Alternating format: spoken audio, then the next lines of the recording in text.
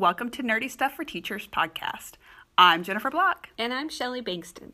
This podcast will give you tips and tricks to get started using technology in your classroom. We'll also talk about the latest gadgets, gizmos, and resources. Let's get started.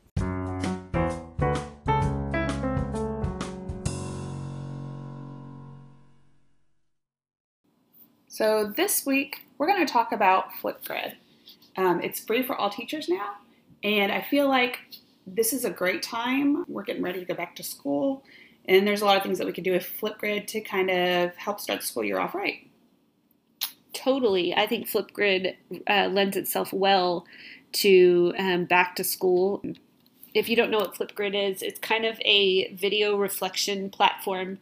So kids aren't posting to YouTube or anything like that, but they create a video, and it's about self-reflection. It can be about reflection of a topic. You can, for back-to-school purposes, you could have the kids create a video for back-to-school night or for open house.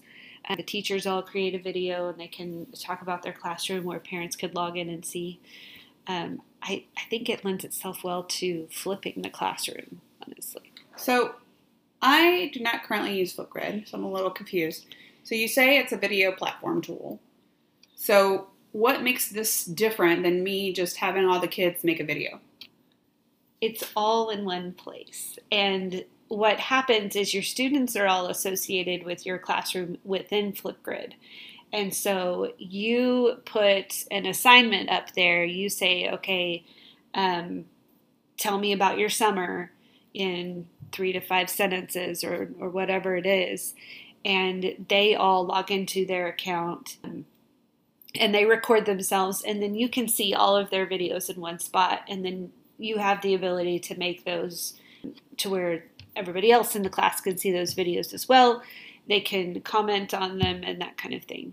Do they comment through video or through text? It's mainly through video. I really like the idea of using Flipgrid for character analysis with books.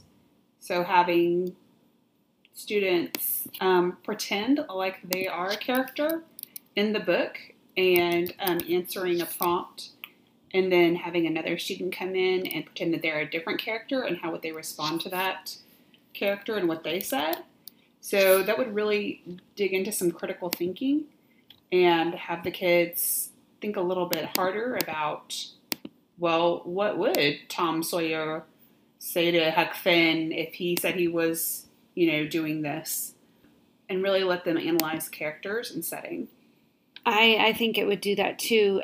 The other ways I've seen this used is digital storytelling or explaining through your words, a math problem, working out a math problem out loud. I think some people are more adept at like saying what they want to say instead of writing it down. So this is a good way for that. I've also had students just leave, before they leave, their exit ticket is 2 sentences, reflect on what you learned today. They share what that reflection was, and they really have to think about it. They can't just, copy down another answer. They talk about whatever they actually learned before they leave.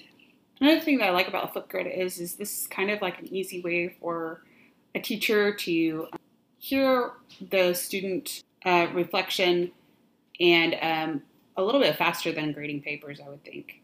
So if I'm in my kitchen cooking dinner at night, I can go to my grid and I can just hit play and start listening to the student responses while I'm cooking dinner and know, okay, that kid got it, that kid didn't get it, I need to do this tomorrow. Yeah.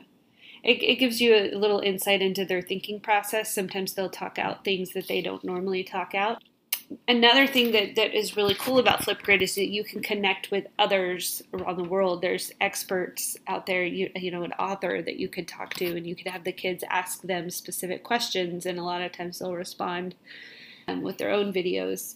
And then also you can connect to students around the world if your district allows you to do that. I know that, like the district that we work in, they don't often let us do that just for student privacy.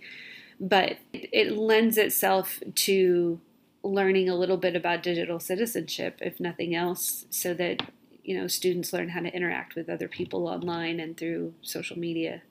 Yeah, great way to pull the parents in too, and have the parents comment on something for the beginning of the year or something for the end of the year, and let the kids be able to see what the parents say. Even things like career festivals, that would be a great way to have parents who can't come in to the school still talk about what they do.